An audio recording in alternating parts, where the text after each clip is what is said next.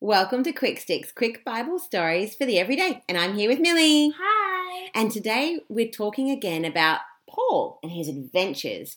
We've been talking about the adventures of Paul as he went out to tell the people the good news that Jesus loves us and he's died to save us. One day, Paul and an apostle named Silas were preaching in a town named Philippi. They were telling people about Jesus and healing people who were sick. Some of the leaders of the town got mad at Paul and Silas for telling people about Jesus, so they captured them and put them into prison. It was dark and wet in jail, and there was no windows, so it would have been cold. How would you have felt if you had been put in prison, even though you hadn't done anything wrong? That's right. Paul and Silas didn't feel sad or worried, which is what most of us would have felt. Instead, they trusted God and prayed and sang songs in prison. They kept singing and praying all through the night. The Bible says that all the other prisoners could hear them, so they must have been quite loud. They could praise God even though they were in a very tricky situation because they knew that God was helping them.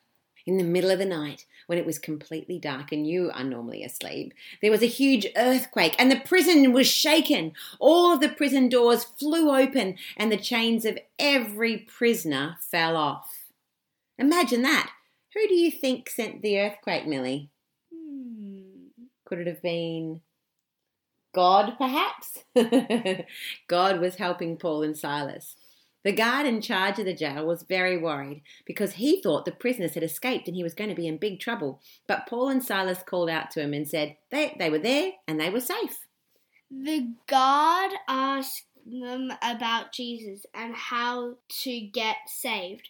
He took Paul and Silas home to his house straight away to tell his family about Jesus and to look after them. The next morning, the city bosses came to say sorry and to set Paul and Silas free. It's good to know that God wants to look after us, just like he looked after Paul and Silas.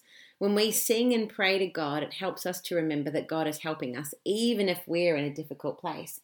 And that helps build something called faith. Awesome.